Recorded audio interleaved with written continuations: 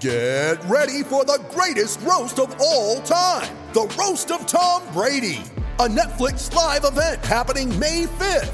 Hosted by Kevin Hart, the 7-time world champion gets his cleats held to the fire by famous friends and frenemies on an unforgettable night where everything is fair game. Tune in on May 5th at 5 p.m. Pacific time for the Roast of Tom Brady, live only on Netflix.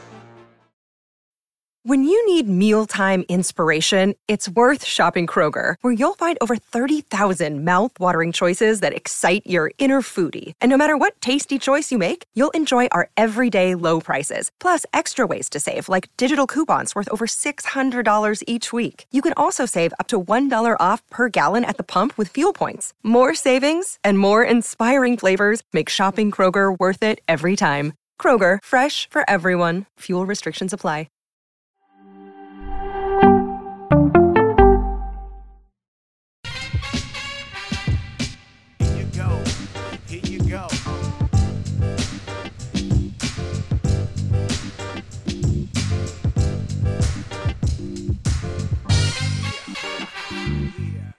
Sheriff is the nothing personal word of the day for Tuesday, February 7th, 2023. Sheriff, as in there's a new sheriff in town, and his name is Reggie Hammond, or AKA Sean Payton.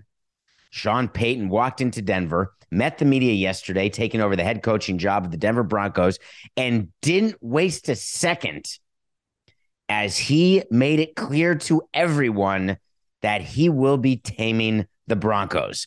I was picturing the Denver Broncos franchise. Everyone's out of control. They're on that thing in the bar, the automatic cow. Everyone tries to hang on and everyone falls off and they're hammered and they feel no pain because they're hammered. Sean Payton comes in and I was picturing him shutting the electricity off, kicking people out of the bar and saying, listen here, I'm in charge now. Actually, we could have done a Captain Phillips thing. Sean Payton walked in and said, I'm your captain now. And he manifested it by going right after Russell Wilson. Hell yeah. Go right to the player who sucked last year, who's overpaid, and say, listen, whatever you were doing last year, we're done. We're not doing it. You've got your own special coach, your own people. Forget it. Not allowed.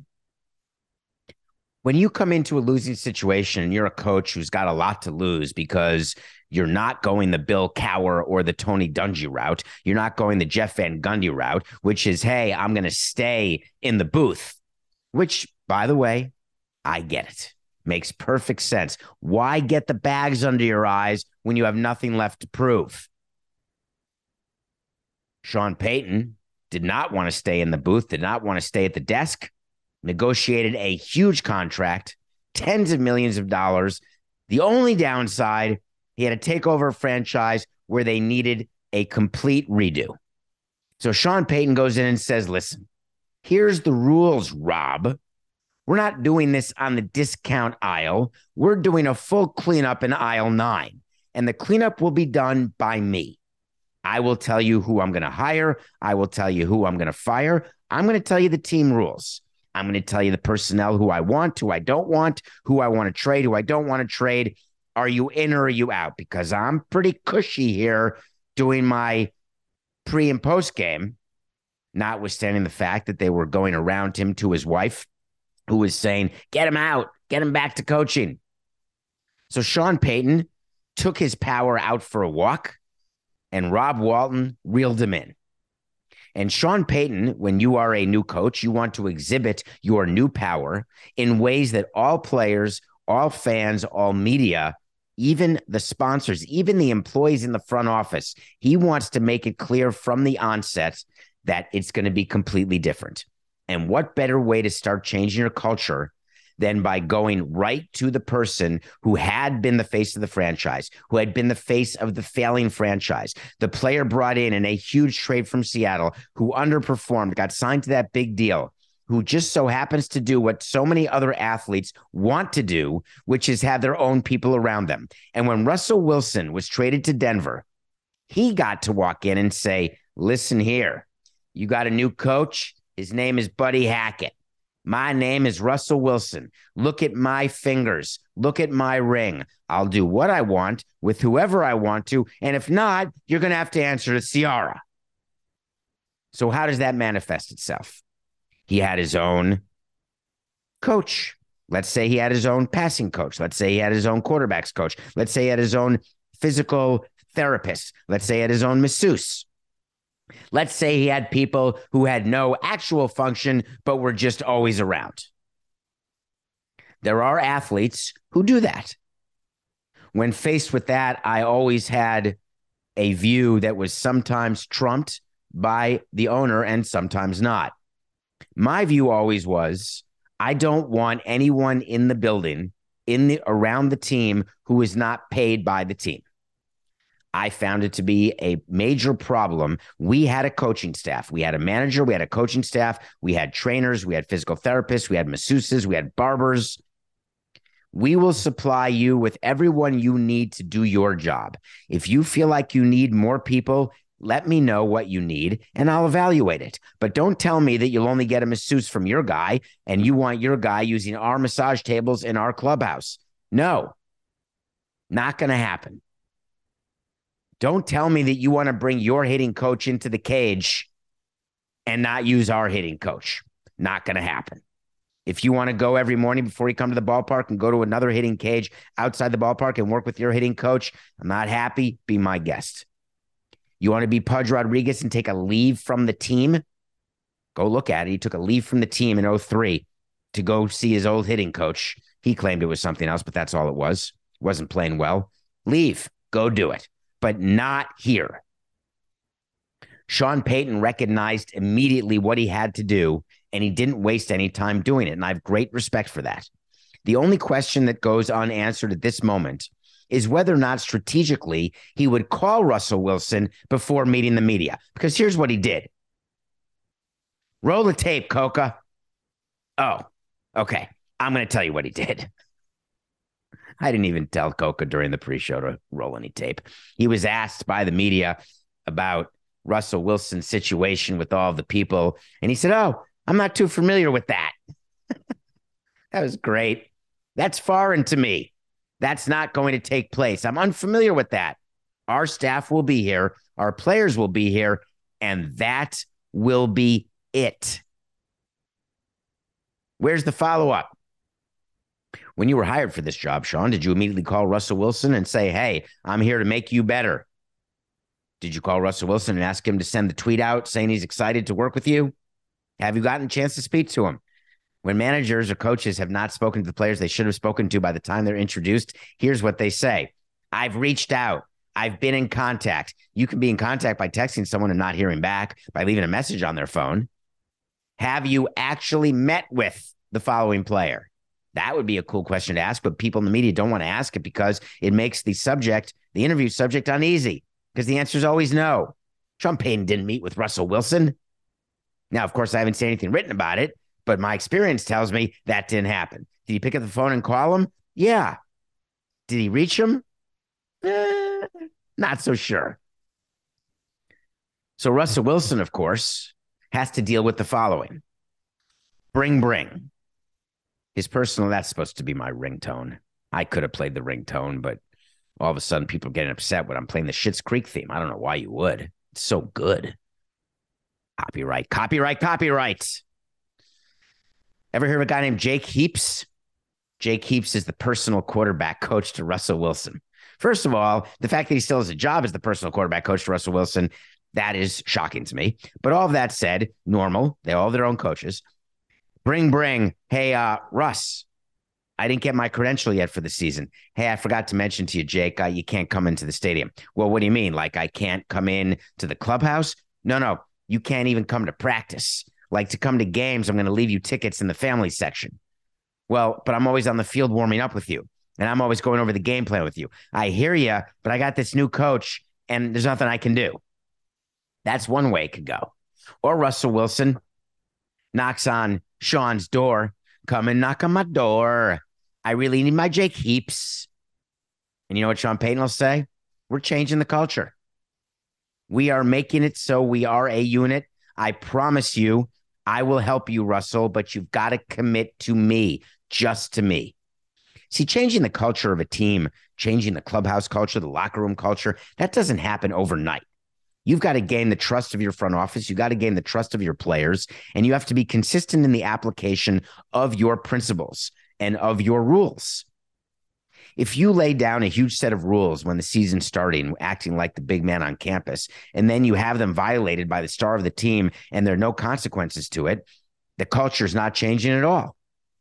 If you say to the media when you start off, hey, just FYI, I'm unfamiliar with this, but no, it's just going to be our people, no personal quarterback coaches, etc.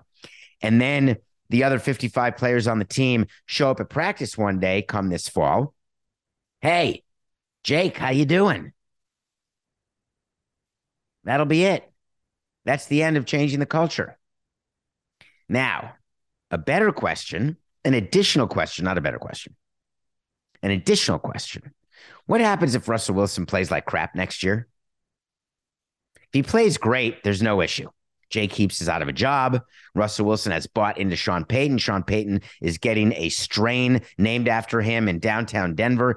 Everything is coming up roses. But what if Russell Wilson is the Russell Wilson of last year and it wasn't the fault of Nathaniel Buddy Hackett and it's just the fact that Russell Wilson is not good anymore? Does that make Payton a bad coaching choice? Not worth the money? Or does he all of a sudden get his quarterback's coach back? Well, hear me now and pay attention to me later. If the Denver Broncos don't meaningfully improve next season, it's not Sean Payton who will go. It's not Russell Wilson who will go because they can't still. It's going to be some coordinators again. They'll start down the chain and work their way up as they say, we need to do better. But the culture change is starting. It certainly is. I'm happy for Sean Payton. I think that short of that money, there are better situations to take over, I would think. And he could have basically had his choice. Maybe he's still bitter that he couldn't take the Miami situation. Remember the whole Brian Flores lawsuit got in the way of Sean Payton and Tom Brady going to the Dolphins. So Sean Payton had to wait a year, and now he's parlayed Tua into Russell, and he's parlayed Miami into Denver. Now, generally trading Miami for Denver, that can be a good choice. But Tua, a way better quarterback. Speaking of which, Coca, the Brian Flores got a job. Did you see that? I had that wrong. I like admitting when I'm wrong, and I was wrong. I thought Brian Flores would not get jobs in the NFL again. I'm unfamiliar with the possibility of suing my employer and then knocking on the door and saying, by the way, I want to work for you again. And last year when Mike Tomlin gave him the opportunity to be the special assistant defensive line coach, I thought that was very nice for Mike to do to his friend Brian, but there was no way that I thought that his career would be back on track. There's a pending lawsuit against the NFL regarding discrimination, et cetera, hiring practices. It's not that he complained and is a whistleblower. There's actually a lawsuit.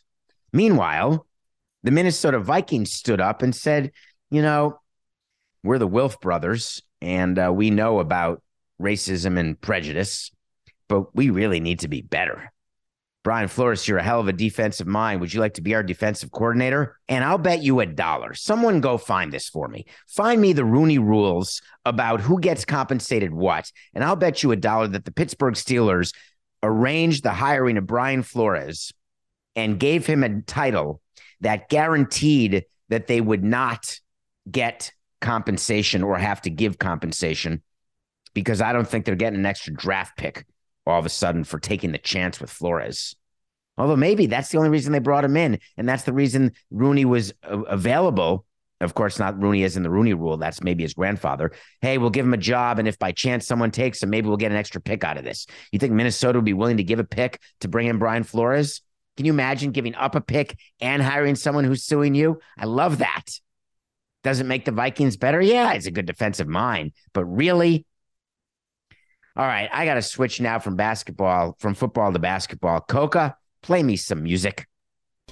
You know what I want? I want to talk to Samson. So you want to talk to Samson. Do yourself a favor and get 6769 Baked and watch a movie called Half Baked. You may find a character named Samson, and everybody wants to talk to him. David P. Sampson's my Twitter. Find me. Subscribe, follow, ask a question. Hello, David. Hello. It's always a good way to start. And asking a question about a topical event, that's another good way to get a question in the show. And this is quite topical, like an ointment. Hello, David. I was just seeing LeBron's comments about not getting Kyrie. What's the clubhouse like the week of the trade deadline? Well, thanks for asking. I like the second question about what the clubhouse is like the week of a trade deadline because it's an absolute disaster. You're trying to manage all these personalities. Everybody's reading rumors about themselves. Everybody knows in the Lakers clubhouse that there's a problem. Russell Westbrook is walking around knowing that there's a chance that after February 9th, he's somewhere else. And he looks around and says, how many teams can take my bloated salary? Even though I'm playing well as a sixth man, the Lakers are below 500. Kyrie wants to trade. LeBron wants to play with Kyrie. LeBron makes it clear he wants to play with Kyrie. You think Russell Westbrook is not packing a duffel JIC? You don't think he's looking at places where he may want to live around Brooklyn? Easy access to the Barclays Center? Of course he was doing that. Trade doesn't happen. Of course, Kyrie goes to Dallas. And then LeBron has to walk in and he tries to soften it by sending a tweet. Maybe it's me. Maybe what's you, LeBron? What? The fact that they didn't listen to you? The fact that you weren't offering enough as an organization? You couldn't outbid Dallas? Or the fact that it's you that the team is not playing well? No. You're still a top 10 player in the game at 38 years old. You're about to pass Kareem. It's not you. It's everybody else. You know how when you want to end a relationship or you always say to someone, it's not you, it's me. Or when something goes wrong or you can't perform or whatever the case is, hey, it's not you. It's totally me. My brain's elsewhere. My body's elsewhere, whatever the case is. What that really means is, hint, hint, it's not me, it's you. But I'm going to say it's not you, it's me because that'll make you feel better about the fact that it actually is you. But in LeBron's case, when he says maybe it's me, what he really means is, hey, Rob, I think it's you. That's Rob Pelinka, the GM. Sure as hell isn't him. So this week right now, we are heading to the deadline. What's the date today? Today's the 7th. The trade deadline is the 9th. I do not know what time the NBA trade deadline is, but here's what happens when teams are in their clubhouse. There are two trains of thought. My train and my GM's train, all the GMs who ever worked under me, with me, for me, against me in some cases. I like keeping players in the loop. When there were players we were trading at the deadline of the trade deadline, I would say to them, hey, I don't know if a trade's going to happen, but we're in active discussions. You understand why. You're going to be a free agent. We're not sure if we can re-sign you, and we have a chance to get something for you. And by the way, we really don't have a likely chance of making the playoffs. Or, hey, you're reading about yourself. Let me tell you what's true, what's not true. The reason I was okay communicating with players is that when it didn't hurt my leverage or hurt anything about the competitive ability to make a trade, then what's the problem in letting a player know what's happening? If I thought that there was going to be an issue with that player knowing, and that player was going to do something to try to subvert what our goals were, and players have done that, where they'll do something crazy or they'll call teammates on another team and say, by the way, I'm rumored to be going to you. I won't even show up. I'm not going to do that. I don't want to leave my home. I don't want to leave my kids, whatever the reason is. Or they call their teammates, their current teammates, and say, hey, they better trade me. Want to leak the fact that I'm unhappy and I want to be traded. There's all sorts of back and forth that goes on. I always liked communicating inside the clubhouse. There are GMs who don't. They just, at the end of the deadline, after the trades are done, every team has a team meeting. Just as a little side note, after every trade deadline, every team has a meeting in the clubhouse or locker room because you've got to move on to the rest of the season and the tumult is behind you. One of the reasons why MLB stopped the trade deadline of being in July and in August, remember that? There was the July 31st deadline and then there was an August 31st waiver trade deadline, which, to make a long story short, players were eligible to be traded only if they cleared waivers. And you could block players from clearing waivers, which would stop them from being traded to your competitors. There's a lot of examples of that happening if you Google it. But there were two different deadlines, and presidents and GMs didn't love that And the reason they didn't love that is you have a clubhouse issue in July. You fix it July 31st at the end of the deadline, but then it sort of creeps up again as you go through August, and you've got to go through the whole same damn thing again, where at the end of August, you have to say, all right, this is our team now. Go get them in September. Meanwhile, we're about to lose 100 games. No one gives a crap and no one's paying attention and everyone's playing selfishly. Or you're in the middle of a pennant race and you're like, hey, sorry about the distraction. We lost a few games there, didn't we? But now let's focus. Either way, there was not a lot of great upside, which caused MLB, among other reasons, to make one trade deadline. In the NBA, it's the same thing that's happening. Think about what's going on right now in Brooklyn as a great example. You think that Finney Smith and Dinwiddie are out there renting apartments for the rest of the year? You don't think they're thinking about, wow, what if they package me along with these first-round picks they got and make a bigger move to put someone next to KD? Or what do you think is going on in LA? Are they going to attach me? What if I get attached? You think that Markieff Morris was thinking to himself, hey, I'm ready to go to Dallas with Kyrie? It was the last thing he was thinking about. So the way these trades happen is they get expanded. You try to involve other teams. There was a rumor yesterday. This is a good one. The reason why the Nets Mavericks deal for Kyrie did not get announced until late yesterday is it was reported that the Nets were looking to get a third team involved and make it a bigger trade because they're trying to get better. And the problem with that leak is it doesn't serve the Brooklyn Nets organization, because when you leak that you wanted to do a three-way trade and not a two-way trade, but you end up with the two-way trade, what that's saying to your team is, hey, we're not good enough after the two-way trade, and we really needed a three-way trade to make this trade worthwhile. So, hey, guys, we got back from Dallas. We love you. Here's your uniform. Here's your locker. But by the way, I wouldn't buy dishes. So they couldn't get the third team in, so they announced the two-team trade. And then word came out that it was going to be Markieff Morris going as well. It's just funny to me that that's how trades work. There's an add here. There's a subtract there. You want this guy, fine. Then we want that guy. We have to make it like it's a 2-for-2 plus picks. Be that as it may, the tension is palpable. So in LA, it's real. In Brooklyn, it's real. What about the Knicks? You don't think the Knicks are sitting around saying, wow, another year of mediocrity. We were playing great for a moment. We really have a chance here. We'd like to get out of the first round for the first time in forever. We may have to move some guys. So you've got Fournier sitting around or Quigley. Everyone's sitting around saying, is it me? Is it not me? Could it be me? Do you think anyone would take on my deal? Hi, I'm Randall.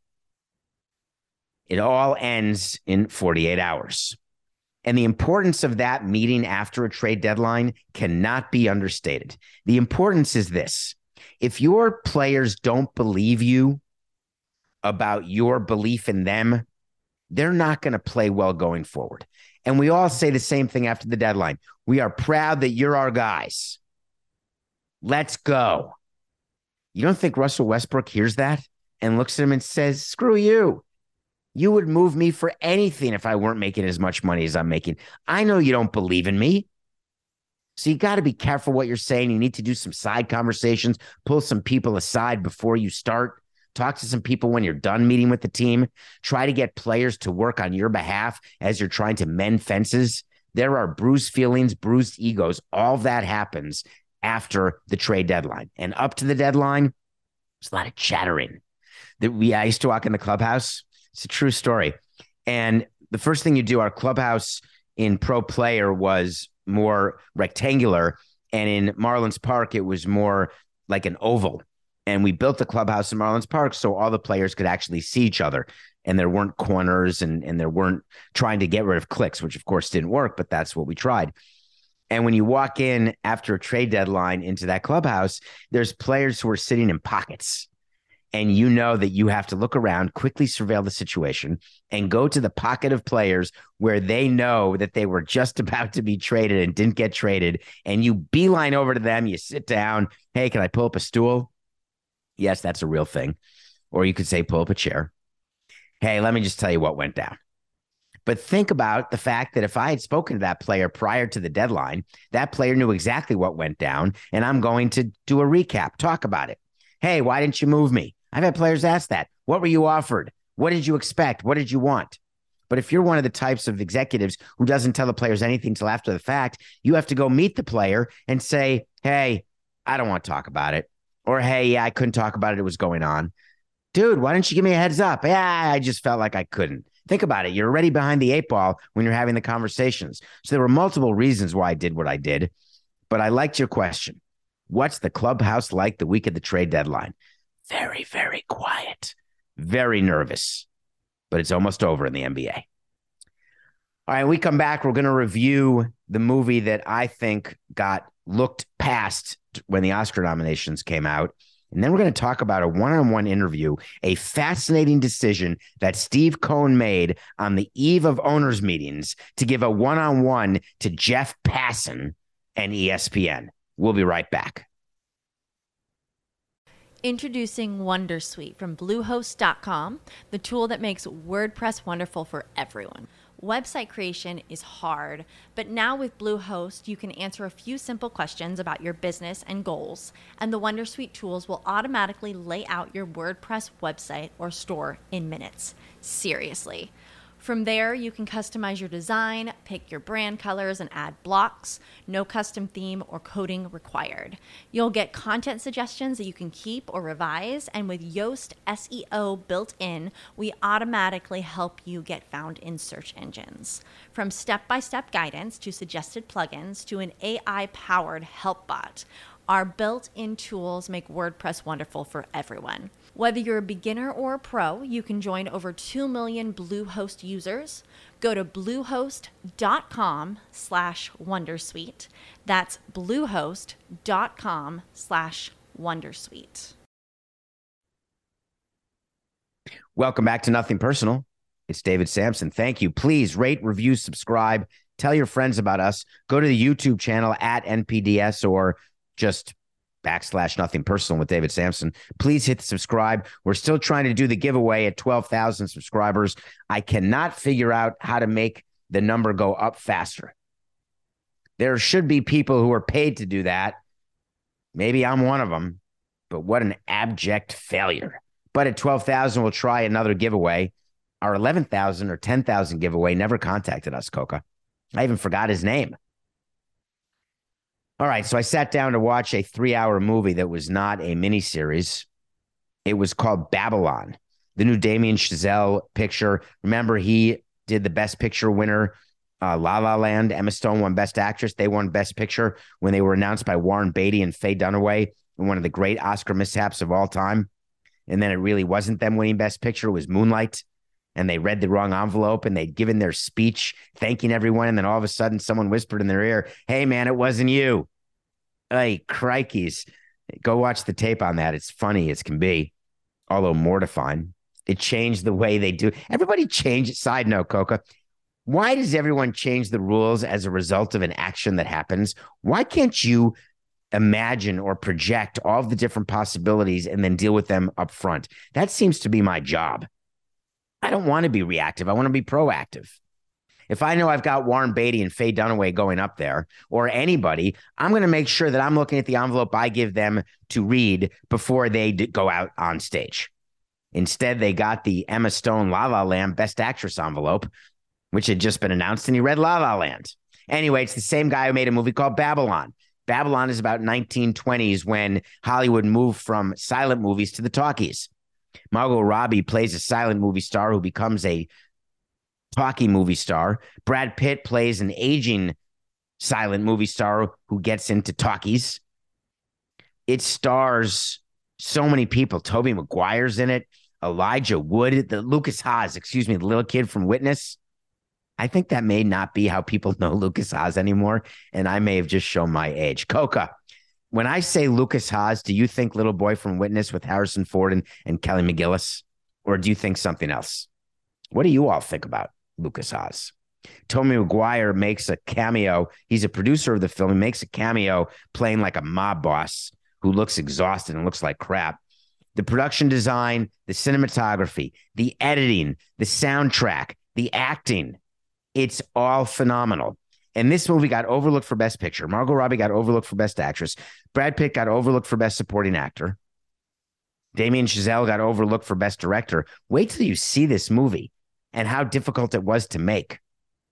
The one thing that did interest me, among others, it's not the one thing, that's such another verbal tick. I stopped saying right, though. Did you notice that, Matt? Right? Like, I don't say that anymore. I actually would practice in front of a mirror doing segments of the show, contrary to what you all may believe. There's a lot of preparation that goes into being unprepared. And I would listen for that tick, and I got rid of it.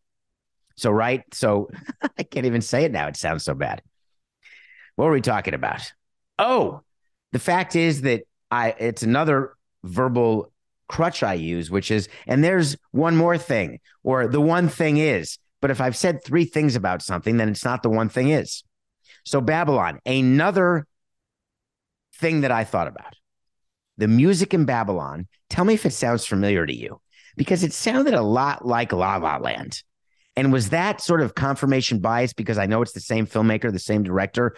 Or is it true that the score of La La Land was so similar to the score of Babylon? I don't know. These things I ponder. If you want to watch it in parts, split it up into 2 1.5-hour parts. That makes it more manageable. If you're like me and you can watch a 3-hour movie, no problem, or a 3-hour miniseries or a 3-hour docuseries without a problem, just look at it as a 3-part docuseries of an hour each. You will not believe the generosity of Margot Robbie and of what she gives to herself in this part and how over the top it is in such a great way. She is becoming, and maybe already is, a true movie star, like the old-fashioned, gorgeous movie star. And Brad Pitt's Brad Pitt. I mean, how do you not want to see a movie with Brad Pitt and Margot Robbie? I wonder whether Steve Cohen has seen Babylon. I wonder whether Steve Cohen knows he's building a city like Babylonia. Steve Cohen is heading into spring training. We're a week away, coming off the off season that makes people happy if you're Mets fans. Less than happy if you're fans of other teams in the National League East or other teams in the National League. His offseason, re-signing Diaz and Nimmo, letting DeGrom go to Texas, but bringing in Verlander, replacing Walker. He's done a lot of stuff, actually. I think he probably spent just under the Yankees because they signed Judge to that huge amount of money.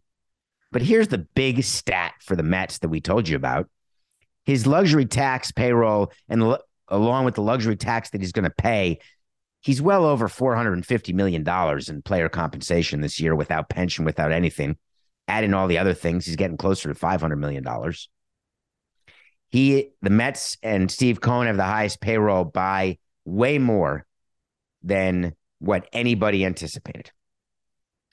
Steve Cohen, I have said this, I will stick to it, was told, stay away from Correa. Do not bring your payroll over $500 million. I've had no one prove to me otherwise.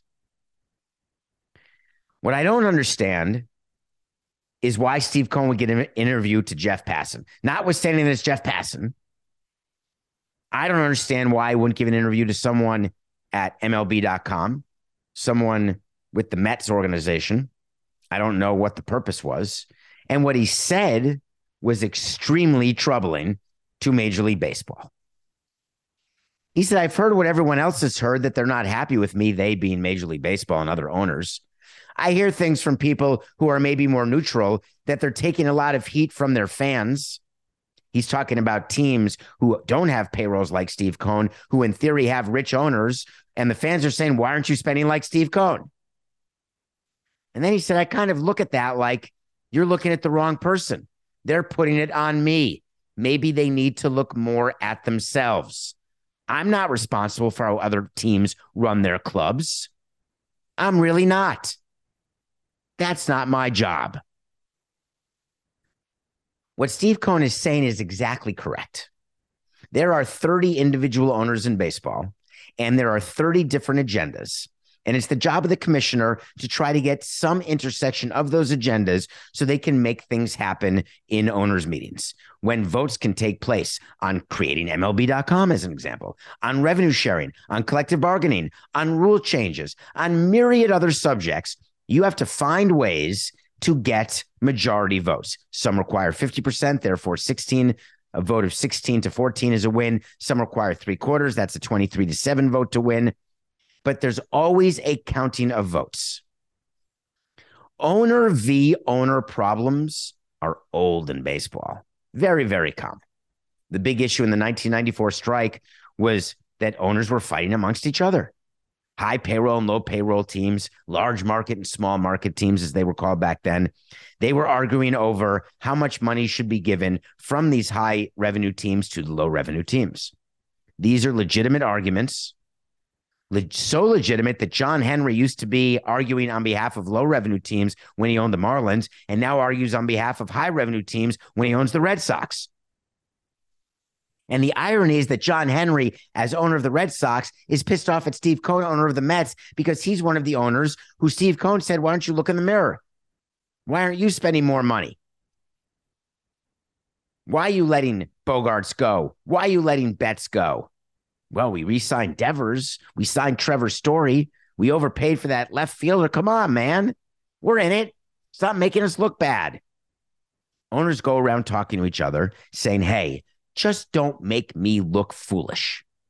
Don't surprise me with anything in the paper. Don't make me look like I'm not in charge. And for the love of God, please, fellow owners, please make it so we all can look good to our own fan bases and then beyond. That's sort of the unwritten rule. That said, owners don't really pay attention to the unwritten rule. Owners act in their self-interest. We all act in our self-interest. How many times can you say when you are going through the many decisions you make through the course of the year, how many times exactly can you say, yeah, that was purely not in my self-interest? Thank you. Count for me today the number of things you do where you don't have an angle that benefits you. I'm not angry with Steve Cohen for signing the players.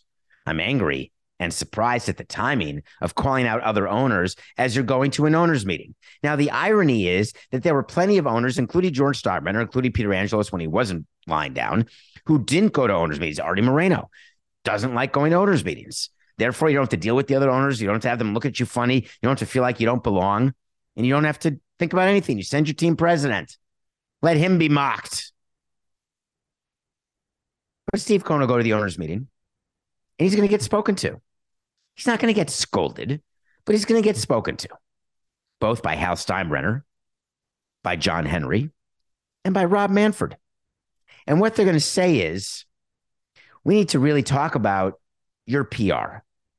Because if you are trying to get revenue with the Mets, and by the way, Steve Cohen's additions, take a look at the Mets revenue, take a look at their attendance and their ticket revenue, their average ticket price. The bump that you would expect from all the excitement going on with all the signings has not exactly taken place. The Mets were in a race to win a division at the end of last year. Granted, they had started off great and played less great in the second half, but it's not like Citi Field was selling out every night. I mean, it's not like New York should ever be confused with St. Louis or Chicago or Boston. And I'm not saying anything bad about New York. It's different cities, different fan bases. But Steve Cohen spending all this money and then saying, hey, don't blame me. I'm playing within the rules. He got that line from George Steinbrenner. George Steinbrenner's famous line when asked why he was spending so much money is, hey, I don't make the rules. I follow the rules. And the rules make it so I can take advantage of these things. It's like people who take advantage of loopholes in the tax code. You can't blame them for doing it. They're not doing anything illegal. It's called a loophole. If you can get past the loophole, if you can close the loophole, then people figure out what else they're going to do, how else they're going to gain an advantage. Steve Cohen is using the tax code to allow for losses that are allowing him to have payrolls that are absolutely unreasonable. And he told you that in this interview. He actually said the goal is to eventually get our payroll down to something more normalized for a New York team. He's foreshadowing what he told you when he took over. I've got 3 to 5 years to win a World Series. Hint, hint, that's also my tax break. I will spend for that period of time, and then we're going to have to ratchet it back. People are complaining about the Dodgers ratcheting their payroll, not bringing it into ridiculous heights, letting Justin Turner go. Give me a break, would you please? You cannot expect teams to act irrationally and irresponsibly, or any company or any business. Remember, it's a business to them. It's not a team being held in community trust, and we say that all the time. It's not that. It's not a 501c3. It's a for-profit business. And no matter how rich an owner is, they want to run a business for profit. And the Mets can't make a profit without owning SNY, period. Therefore, the payroll is going to come down. Therefore, what are you doing given the interview? That's all I would have said to the owner is, what is the upside? You have let your actions speak for you. The fan base is excited. No one can wait for opening day against the Miami Marlins at 4 p.m. on March 30th. Everyone's excited. Is it going to be Scherzer? Is it going to be Verlander? Don't get too excited. It'll be Scherzer if he's healthy. Will be the opening day starter. I promise you. Not even a wait to see. I promise you it's going to be Scherzer. All of that said, you've let your actions speak for you. And when your actions speak louder than your words, then don't talk. When your actions speak softer because they stink than your words, then stand on the highest mountain you can find and yell and scream. I'd like to do that about my nothing personal pick of the day, Coca. I'm tired of it.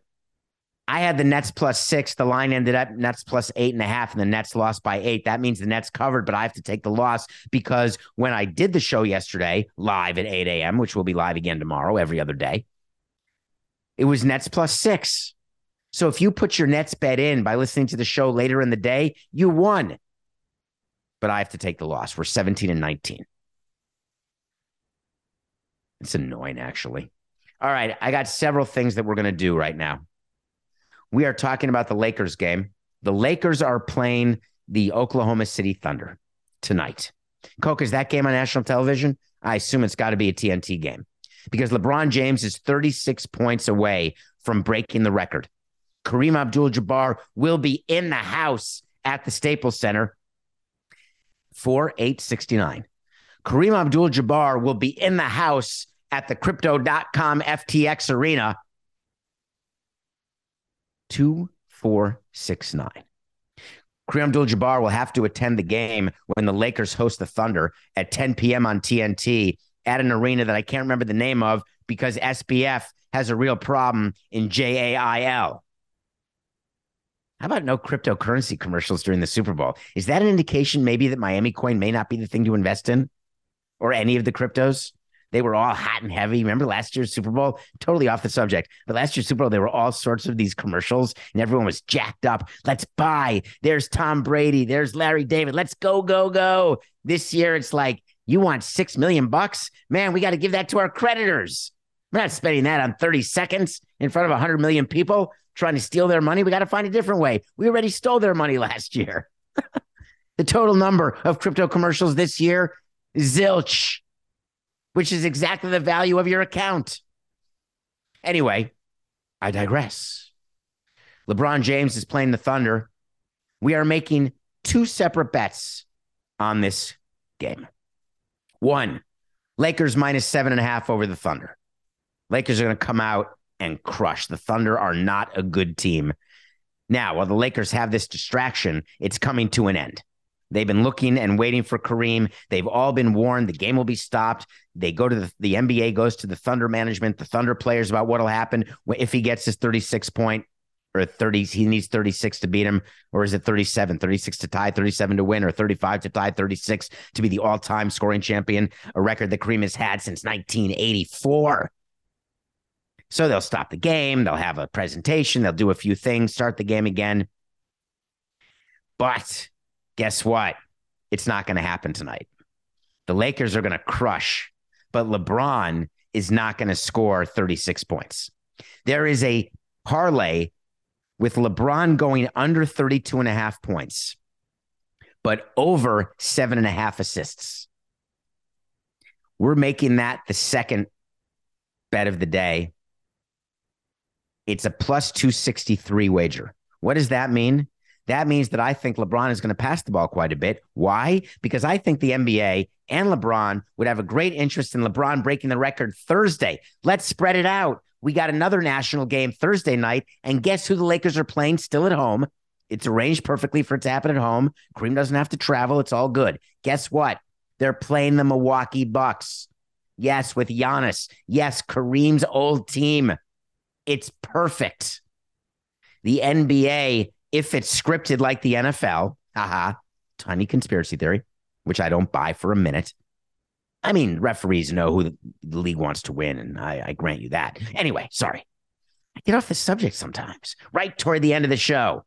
But hear me now and listen to me later. LeBron will break the record on Thursday, not tonight. You wait to see. And that's an official wait to see. LeBron breaks the scoring record Thursday, not Tuesday. In the meantime, the two bets we're going to have, Lakers minus 7.5 over the Thunder, and a parlay of under 32.5 points, but over 7.5 assists. Let's get some plus money. We'll be back tomorrow. We'll talk about it. It's just business. Thanks for being here. This is nothing personal.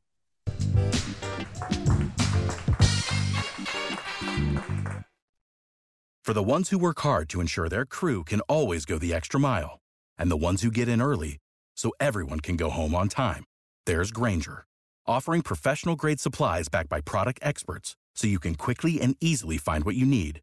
Plus, you can count on access to a committed team ready to go the extra mile for you. Call, click Grainger.com, or just stop by. Grainger, for the ones who get it done.